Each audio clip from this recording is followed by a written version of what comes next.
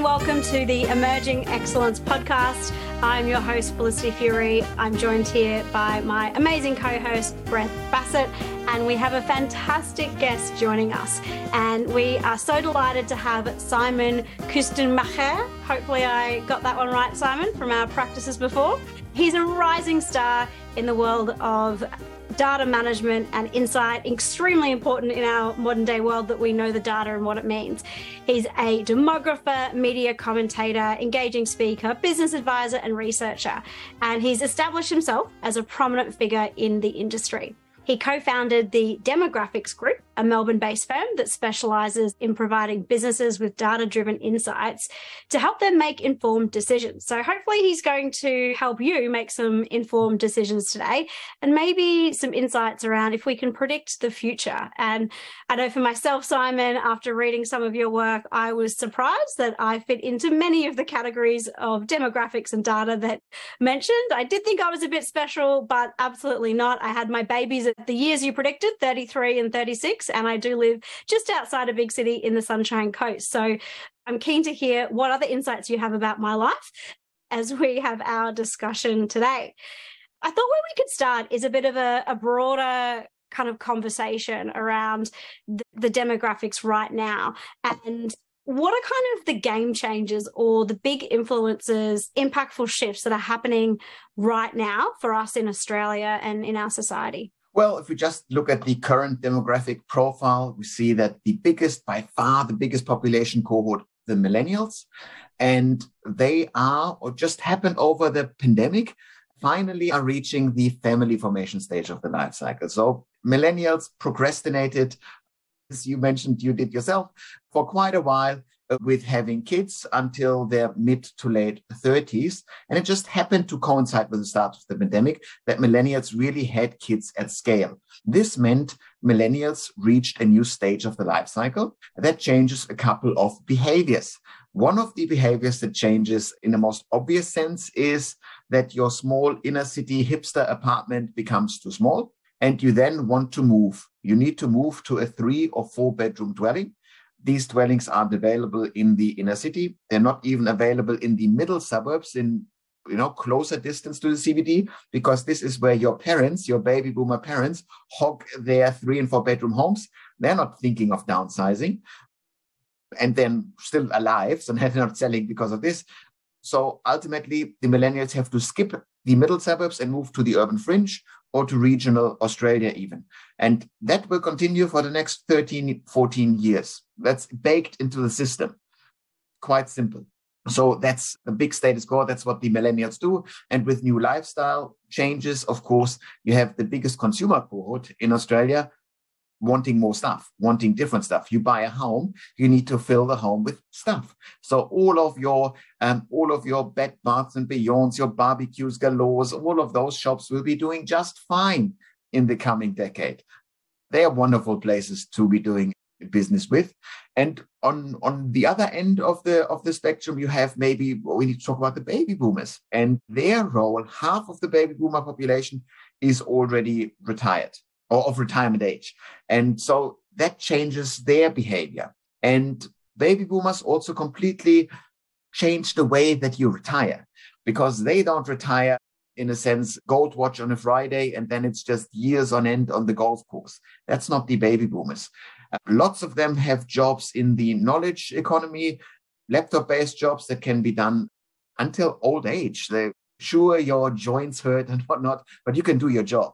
And so they slowly slide into retirement. And they scale back their working hours, 3 days, 2 days per week, but they still stay connected. And so as long as they are connected to work, the reason to downsize is absolutely not a given for them, because why bother? They live in a house that's in commutable distance. They're comfortable. Plus, they're now having grandkids. So you need all of those spare bedrooms simply because you want enough room to host your grandkids occasionally. So that's the baby boomers. But in 10 years' time, even the youngest baby boomer will be of retirement age. They might still have seats on company boards. They might still have talkback radio shows. But the influence of the baby boomers is on the way out. And that's crucial, because that changes the way you need to run your business and your organizations. the last baby boomer, when they will retire in about 10 years' time or thereabouts, that's the last person in Australia who really cares about hierarchical structures leaving the workforce. You then have the leadership being handed over to Gen Xers. That's the generation born in the 60s and 70s. And those folks, they don't care so much about structure, about hierarchy. They care about structure probably, but not so much about this hierarchical mindset.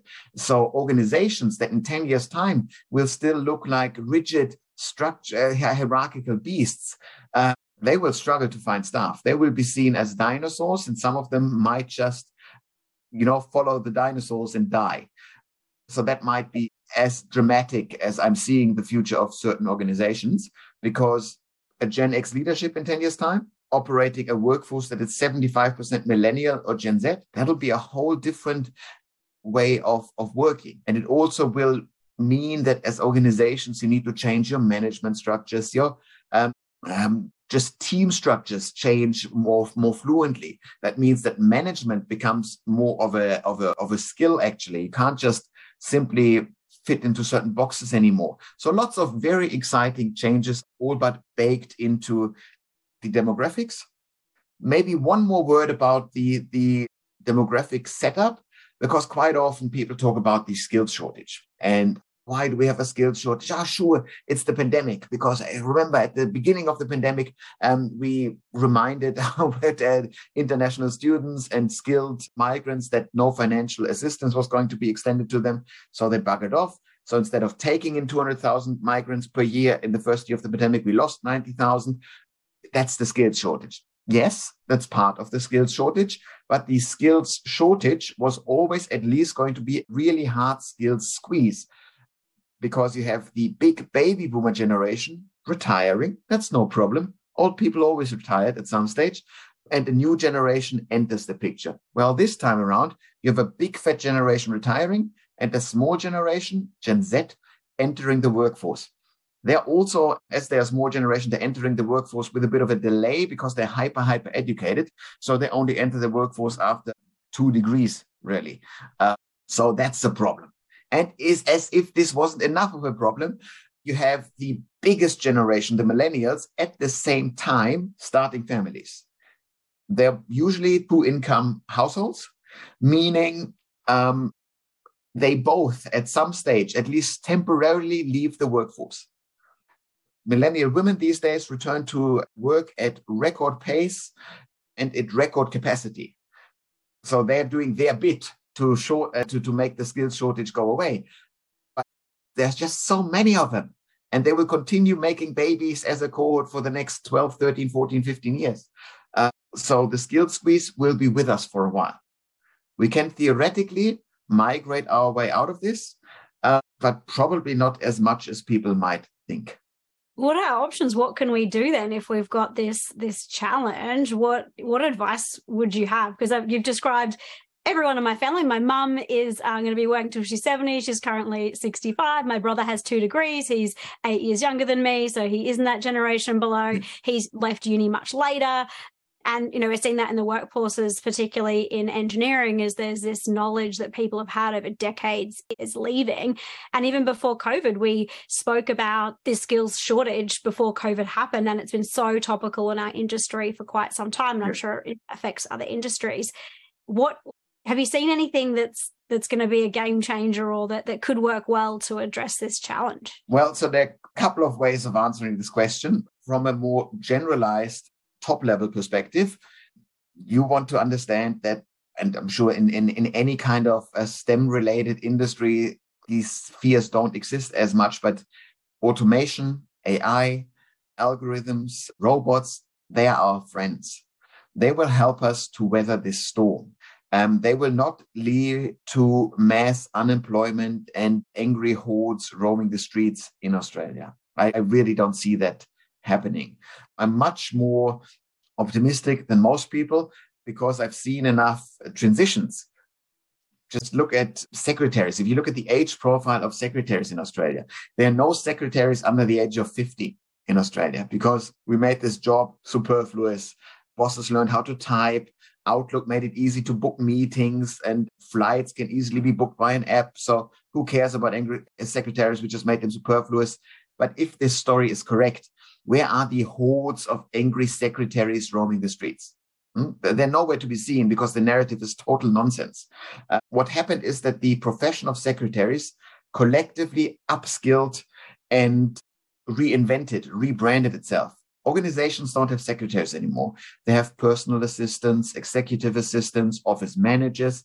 We know that these are the same cohort that might have been secretaries in another scenario, because all of these 4 jobs are 99% occupied by women. And the good news is these new professions take on more responsibilities within the office. They are more highly skilled.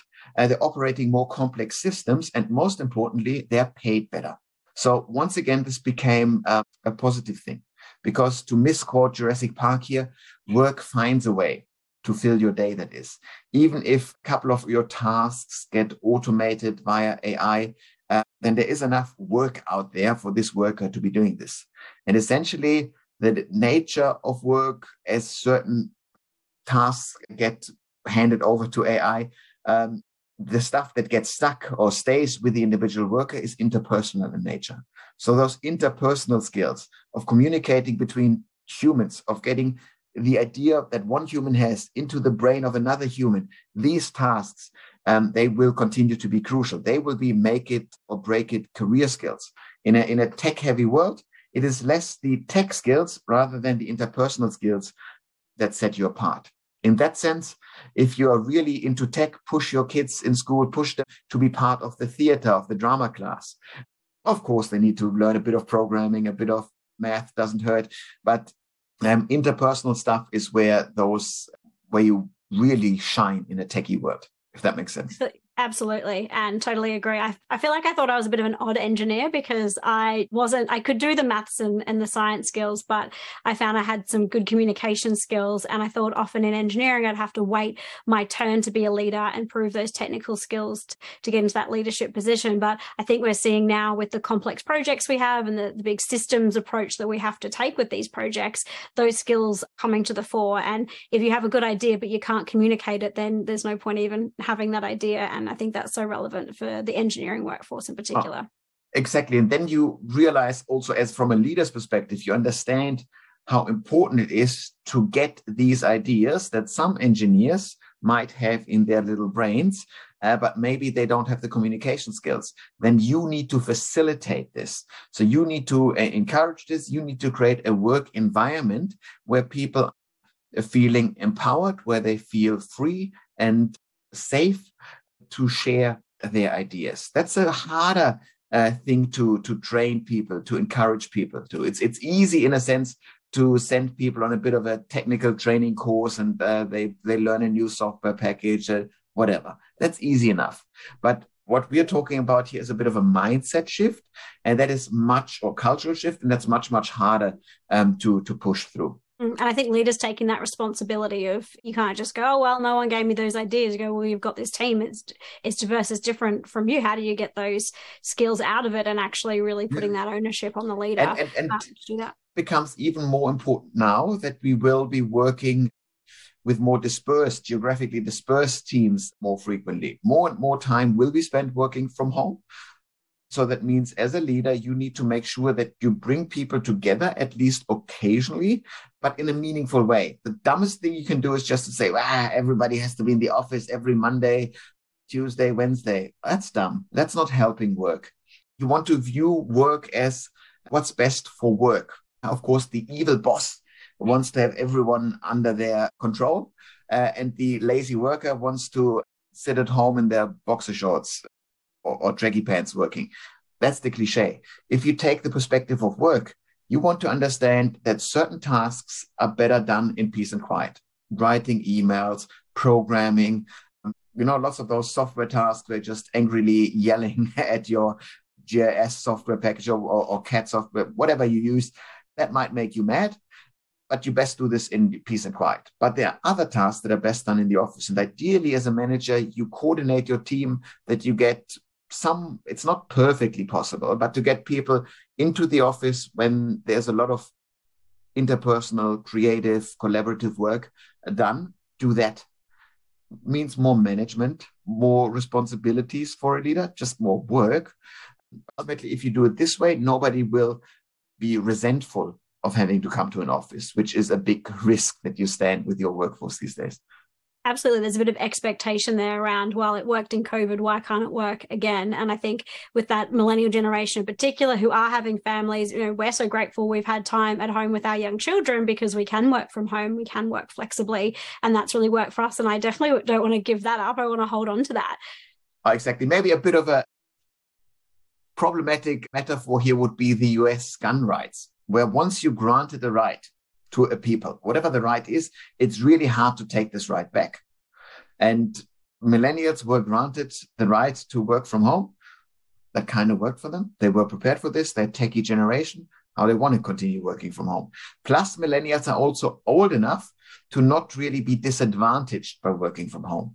The losers in the working from home organization are early career professionals, because they benefit by going to the office, working long hours, and constantly soaking up skills and knowledge from the older, more experienced workers. And the young people still go to the office because they live in noisy share houses, but they go to the office and hardly anyone is there. So that's a bit problematic. So once again, as a leader, that means you need to proactively facilitate the knowledge transfer between your staff, because that is actually at risk of being missed otherwise. So you want to make sure that there are skills sharing lunches. You buy lunch, whatever. The young people will appreciate it. Doesn't cost anything on your budget. Bit of bloody pizza, whatever you order. That's worth it. And so there's somebody, find out the best Excel guru. He teaches everyone the 12 most important Excel formulas or whatever it is. And you want to do this regularly. Creates team building opportunities, but also facilitates this knowledge transfer. And that's crucial, because you are robbing your young talent of the learning opportunities.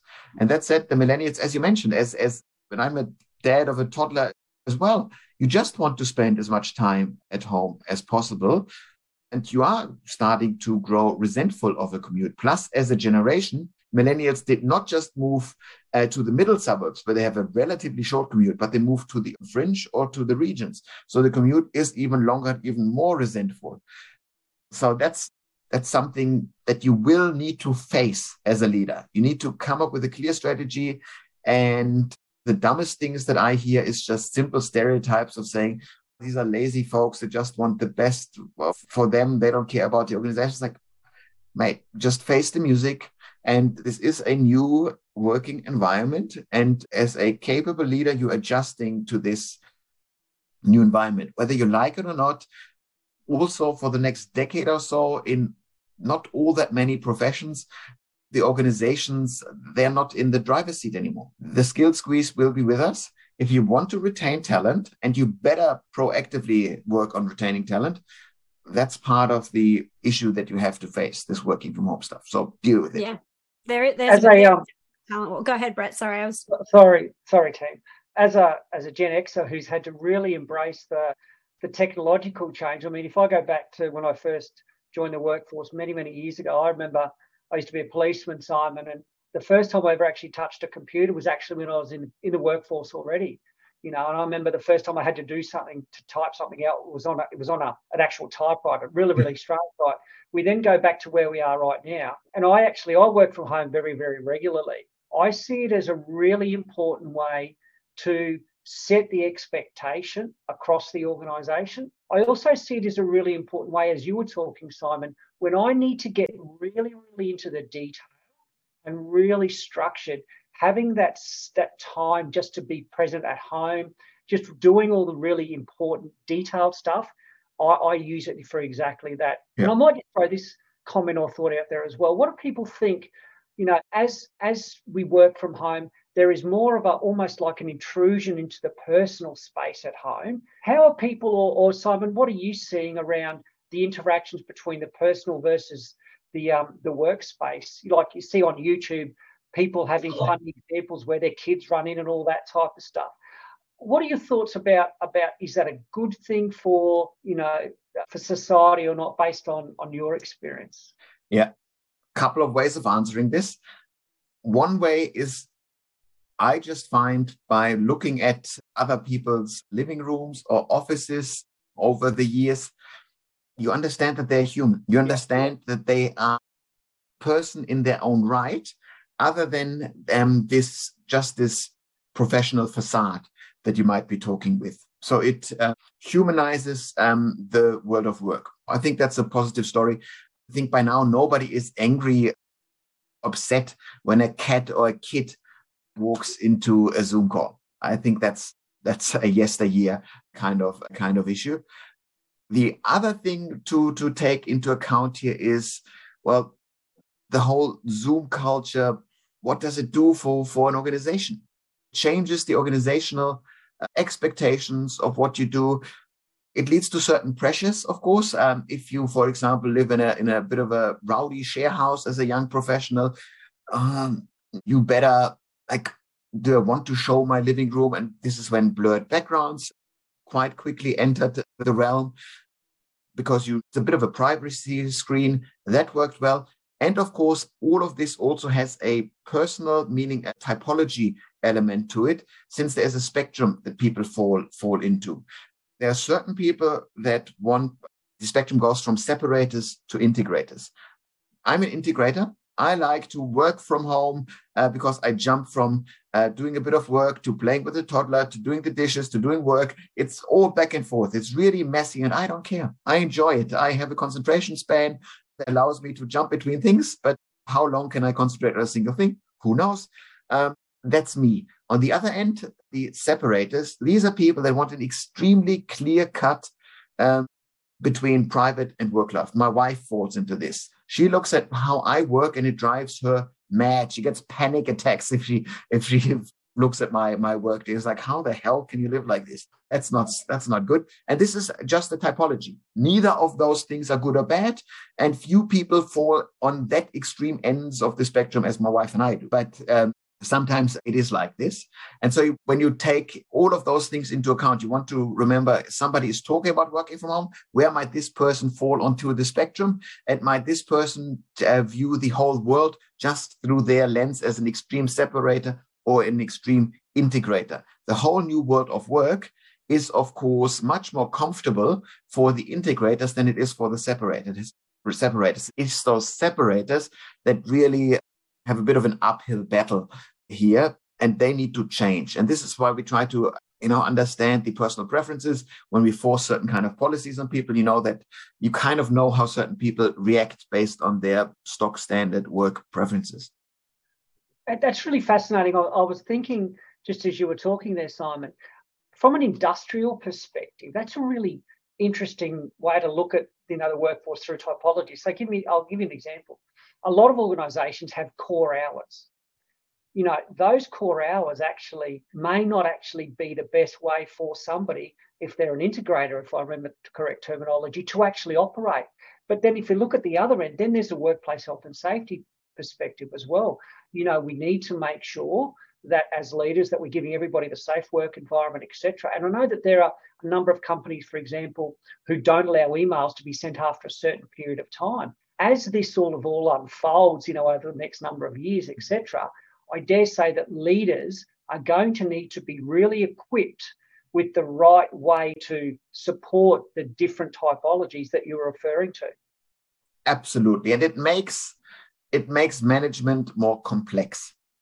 That's true. So things become more complex. But overall, humanity, the world of work, absolutely everything always moves upwards towards more complexity.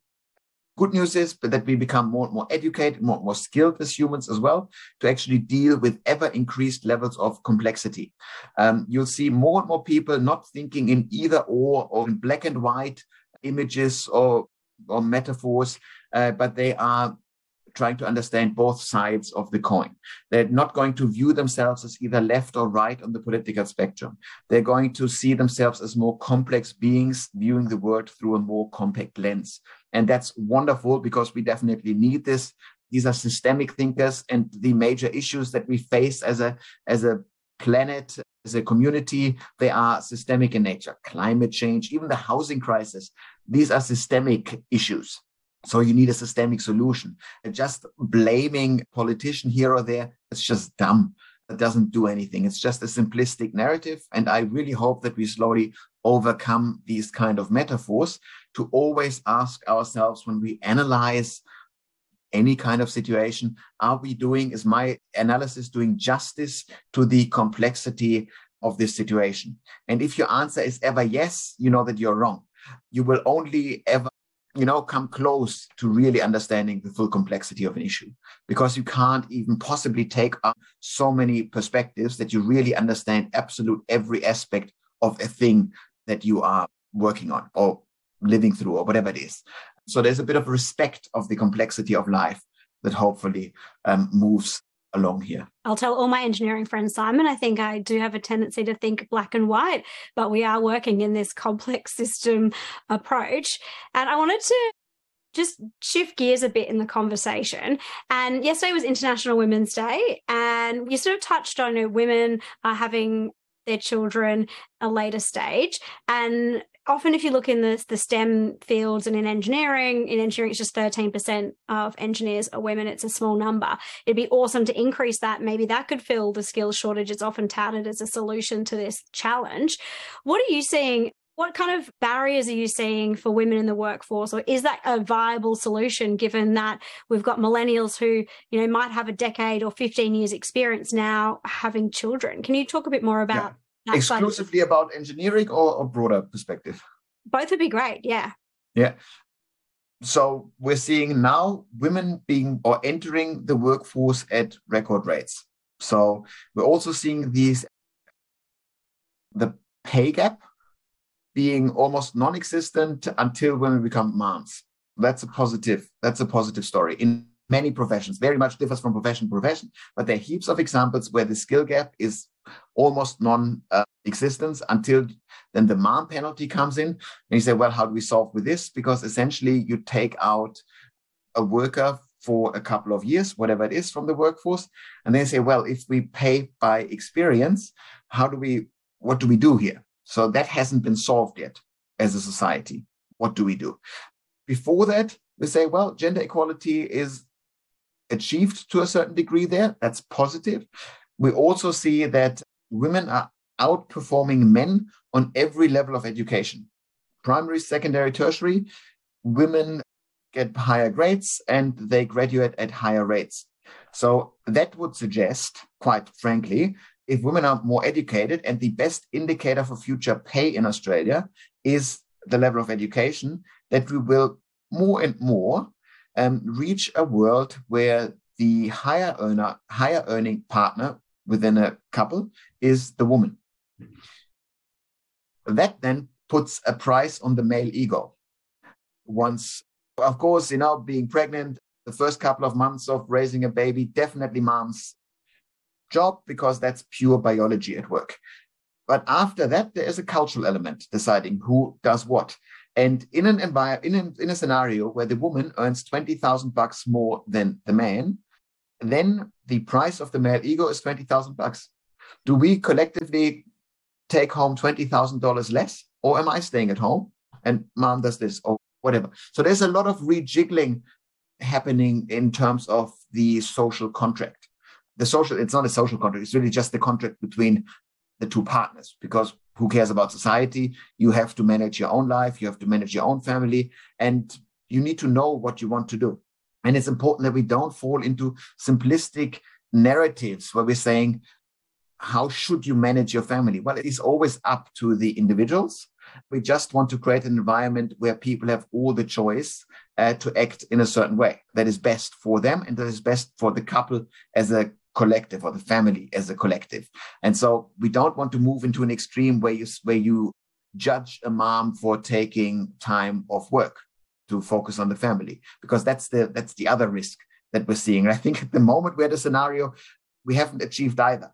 So we're in a bit of a stupid limbo period, because what's the ideal way for a woman to act according to kids? But if you don't have kids, it's like, you're missing out on the most important experience of being a woman. So that's not good. If you focus on kids, you're like, well, what are you doing? You're just, supporting the patriarchy. We've done all this feminist work for ages and you're just doing nothing. If you do a halfway approach, something in between, people go like, well, she can't even decide, whatever it is. So there's no clear narrative out there that's where you can at least at the end pat yourself on the back and go like, look at this, I'm doing the thing that everybody thinks is good.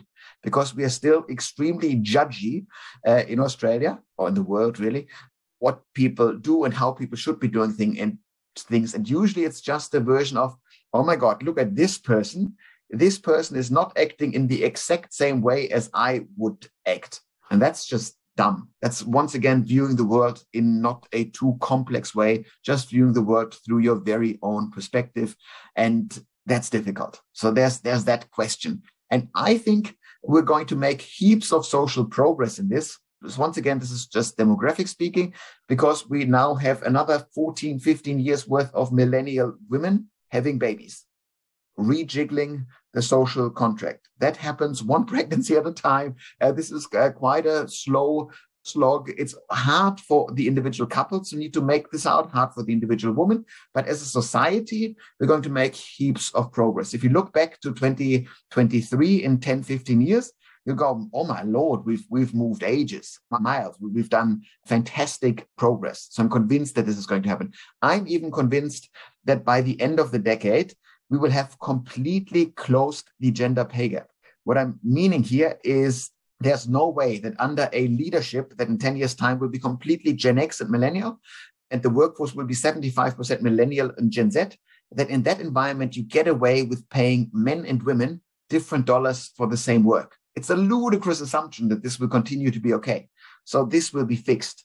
Of course, there's a legal asterisk to this comment. I'm not talking about the gender income gap. The gender income gap is where industries that are dominated by women aren't earning any money. Education, care jobs. Should have told the story the other way around to end on a high.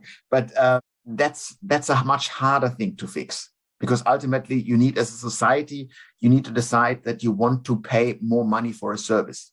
And that's a hard ask for society. So as long as you get away with underpaying female-dominated industries, this will continue, period.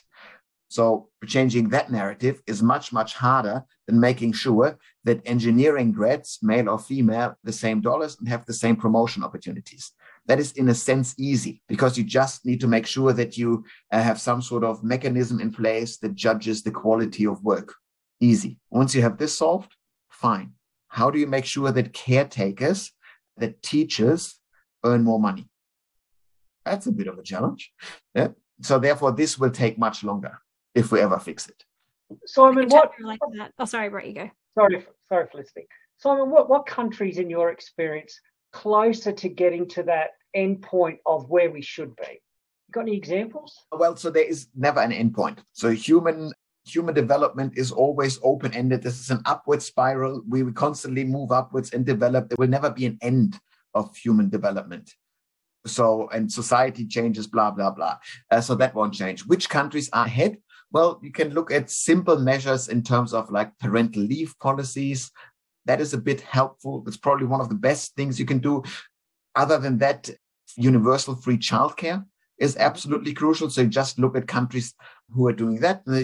That's fair enough then.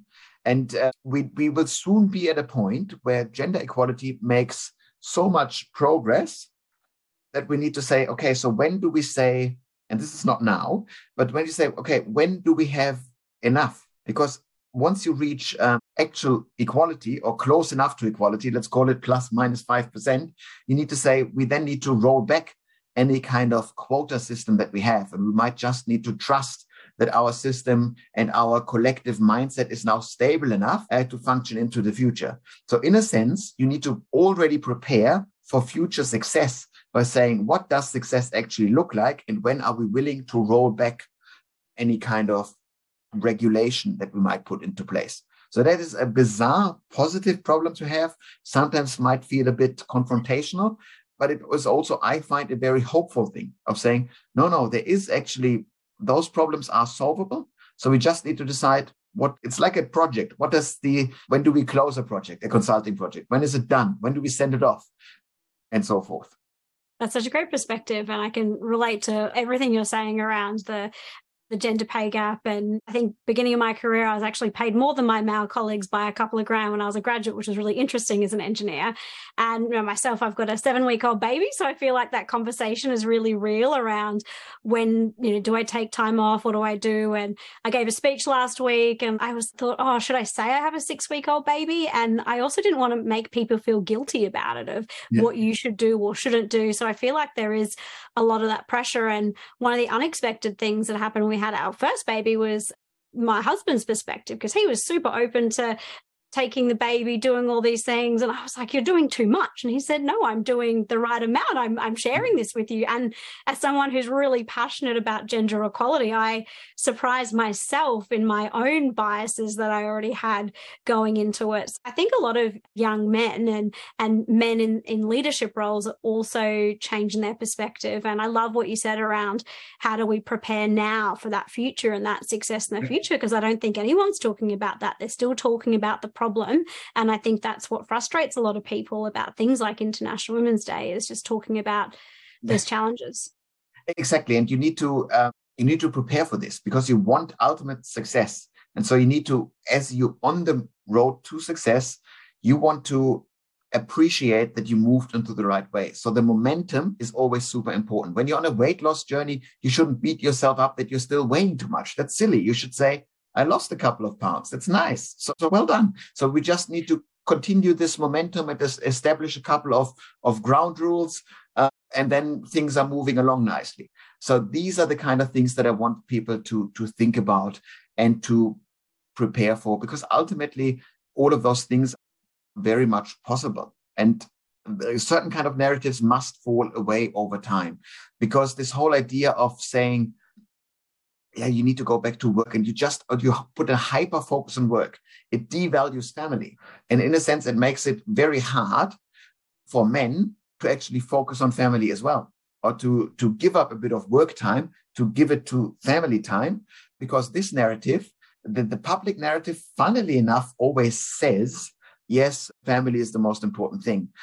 But then the narrative kind of says work is more important.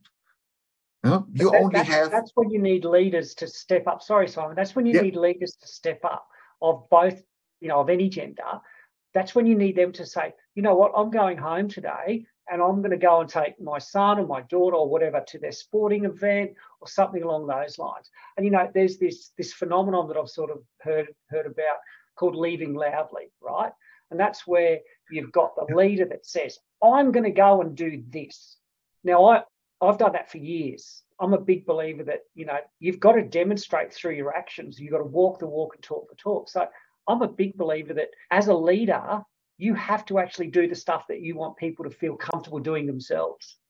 So leadership is a lot like parenting. You can talk all you want. Ultimately, kids only listen to what you do, not what you say. So, to be a good parent, all you need to do is become a better human. How hard can that be? And you need to do the same as a leader, really. It's a lot of work, relatively easy, but a lot of work. That'd be nice if I could just say to my 2-year-old would do it, right? That would be the dream. What do you think is going to have people not be successful in this in the next decade? Is it going to be ignoring the flexible work arrangements or people working regionally? What are kind of I really think that with just a simple example, ChatGPT, game changer, even for us in our business, we've sped up so much of our processes. And I think organizations aren't using this, then there's going to be a real challenge for them. Similar narrative as there was with any kind of uptick. There were organizations that fought any digitalization early on, that fought even the move to computers, and that will make you a laggard. So you're always at the risk of falling behind if you don't go with the times. First mover advantage, is that needed? Probably not for most people. ChatGPT, for example, that's a technology, all these language models that are currently in its infancy. And so we now learn how to use them, and they're incredibly vague compared to what they will be in a couple of years. So you need to kind of learn it, but don't stress out about it at the moment, I think. But see through the opportunities. You see that there are all of a sudden new leaders emerging. Yeah, so there will be new tech billionaire dudes who just done this like language learning stuff, and they're selling it already for billions to the big players. That's fine. So that's a new technology. We learn how to use it for better or worse. That's good. But again, when we go back to the earlier point about how important interpersonal tasks are, interpersonal skills, because we all played with ChatGPT and we realized lots of this writing is pretty quick and it answers pretty complex questions. Do I trust it just yet? Absolutely not. That'd be a bit naive at this stage, because the further you go down into your extreme subject matter expertise, you realize weaknesses. They're not obvious. They're definitely good enough to do a stupid school essay or uni essay. Fair enough. But if your life depends on it, if your professional branding depends on it, that's a bit risque at the moment. So we find our way through this, and the risk is always to stick with the ways that you've always done things. It's very cliche, but the world is changing. You are changing. You want to adopt to it, and change isn't a bad thing. Change can be, it's just annoying, of course, but it's to be done. Learning a new thing is just annoying. You just want to just comfortably cruise along, to be honest. But you need to adjust. And you see this whenever you learn a new thing. I, the other day, learned TikTok. I was like, yeah, you have to be on TikTok. You have to learn this. They'll love you for... Than me. I haven't even gone there yet. I'm like, no, TikTok, I'm just going to leave it. And it's utterly confusing, like any new piece of software. It is confusing at the beginning and it makes no sense whatsoever. But after a while, you learn to use it and you learn to use it in a way that is useful for you. I'm not telling anyone to go onto TikTok. Stay away as much as you humanly can from social media. It's good for, unless you use it professionally and it makes you money, then that's good. But you see, you want to learn new tools. You want to reinvent the way that you do work. And don't be afraid. I think that's for a leader, that's also an important thing. And you always want to remind yourself to zoom out a bit, to view yourself hovering a bit above things, to gain a bit of perspective. That's the whole strategy stuff of leadership, where you actually see the bigger picture. And well, at the moment, we see in Australia, how can we possibly get along? Record low unemployment, no workers. Material costs are going down now, but they're still high, depending on which industry you're at. And the war in the Ukraine and the trade war between China and the US is kind of dooming as so interest rates. It's just horrible. And you want to zoom out and always remind yourself of the basics. Will the business model of Australia continue to operate into the future? Yes. We dig stuff out of the ground. We grow stuff on the ground. We sell it to the world. Bit of tourism, bit of international education. That's how we make money. Will there be a future demand for this? Absolutely. This is not going to slow down in the next 100 years. So the business model is safe. So at least you're in the right country. And then you want to go back to your industry and rethink, how is your industry doing? What should we be offering? And ultimately, you should actually in Australia arrive at some sort of conclusion about things are all right here. Yeah. Now the momentum is maybe moving a bit into the direction that you don't like to see. That's a bit frustrating. Fair enough. But ultimately, yeah, she'll be right, to be honest. And as you were talking, Simon, I was sort of thinking over the last 3 podcasts, Felicity and I have been talking about the role of a leader and actually growing leaders, working hard with teams, embracing change, etc. I was sort of thinking that now is a fantastic time for somebody who's a millennial or somebody who's got a new technology type bent to actually, demonstrate or step up and actually help support a new way of thinking around all of these areas, right? Yeah, absolutely. And this is going out to the younger you are, the more I implore you to take this seriously, is I feel that there is an absolute lack of optimism among young people. It's very easy to fall into a dystopian view of the world, where you're saying the planet is heating up, everything is getting more terrible. The view where you view the whole of human existence as nothing but a cancer on the planet. What kind of, where you reduce absolutely everything to its carbon footprint. Yes, that's all real. Climate change is absolutely real, needs to be slowly stopped.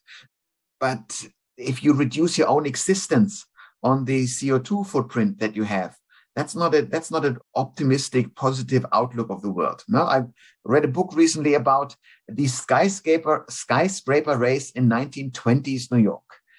And this is the roaring 20s, the absolute go get it attitude that young folks had back in the day. You want this, you want to install this attitude into the young. And demographically speaking, this is an awesome year to be a young person. If you were born in the year 2000, congratulations. You are now 22, 23, really. You're entering the world at record low rates of unemployment. There's very few of your cohort around. Everybody wants you. You can charge whatever the hell you want on the labor market. There is new technology up there. You still more capable to actually embrace all of this new technology and make a name for yourself in this. The world is actually your oyster. Yes, there are crusted, rigid organizations and structures there that are annoying to navigate, but this is a great environment to be starting a business in. If you are into any kind of trade or construction job, you will be forever in high demand. Just make sure that you don't work for somebody. Make sure that you become your independent contractor. That, statistically speaking, gives you a 27% pay rise as a tradie in Australia. And you have a marvelous career ahead of yourselves. So don't be all that disappointed. Remember that ultimately human development moves upwards. Humans become more complex thinkers. It sounds like a lie these days, but the world is becoming more peaceful. There are fewer wars than there were before. So ultimately we are moving in the right directions. Green technology, if we're talking about climate change, are making absolute rapid increases, improvements. That all those things point into the right direction. You can be part of this. And if you fall into the trap of a very concerned dystopian view, then all you do is protest. You're not changing anything. We want young workers to actually become engineers, to go, okay, how do we improve the technologies that we are using? This is changing the world, not super gluing yourself to some Dutch artwork or anything. That's not changing things. So it is this extreme sense of optimism, of I can do it, go get it attitude that the young people should have. Also, they are hyper educated. They are much smarter than you or I were at that age. So it's the world's theirs to take. And the leader's job is to make sure that they stay focused on the good, right? And Felicity, I'll hand over to you in a second. I mean, it's funny. I was having a conversation with somebody this morning, and it was a really great conversation about, how they're performing, etc. And it's quite fascinating. In my experience as a leader, what people often want to do is they want to talk about the negative. They don't want to talk about the positives either in themselves or in an organisation. So, Simon, as you were talking, the first thing that kept coming to my mind is we've always got to talk about the positives. Talk about the positives. Yes, there are developmental areas, but never ever forget about the positives. Felicity.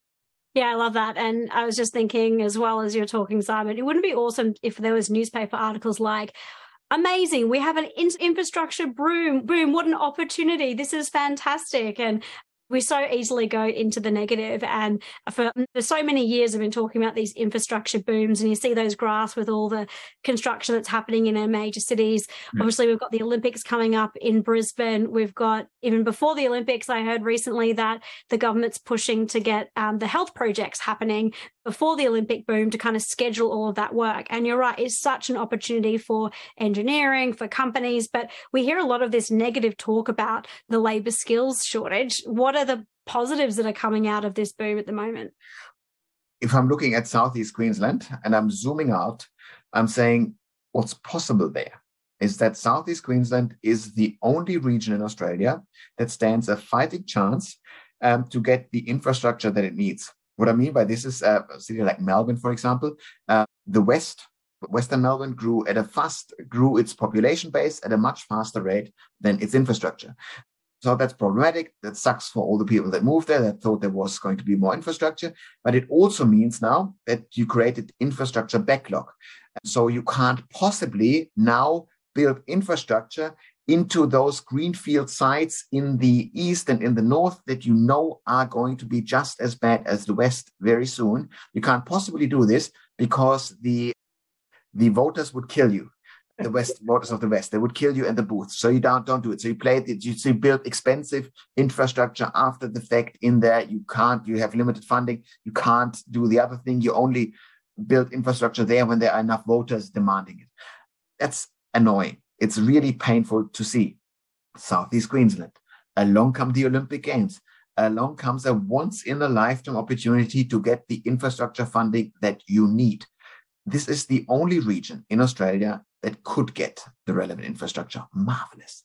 So this means if this region is fully focused, a couple of problems there. The GABA cost blowout from a couple of days ago, that's not a good news story. But if you deliver infrastructure that is largely focused on improving the connectivity between Brisbane and the Gold Coast, Brisbane and the Sunshine Coast, and even up to Toowoomba, you create a conurbation, an urban mass that is significantly better connected than Melbourne or Sydney. This region as a whole has 3 international airports, 1 regional airport in Toowoomba, a dream. This is really, there's an opportunity of turning Greater Brisbane, Southeast Queensland, whatever you want to call it, into a premier global city. This is an awesome opportunity. This improves the opportunities for everyone involved. So that's how you could view a region. Or you could say, bloody hell, this roadway is closed because those bastards are building something again. That's not. What is the worldview that you want to have there? And if you see those opportunities emerge, you could become part of this. Or you could hate it and fight an uphill battle because this is coming and it is needed. So, there's a bit of a... Sounds glass half full to me. I reckon.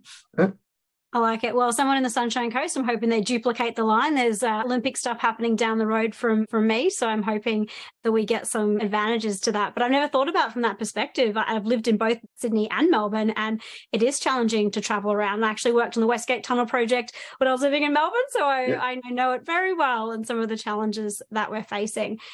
We're almost at time. Brett, did you have any final questions? I feel like I could speak to you all day, Simon. It's been absolutely fascinating. I did have a hipster apartment on Burke Street in Melbourne, so I did see all the protesters and all the young people. So I'm still fitting your mold to a T. Brett, did you have any final questions?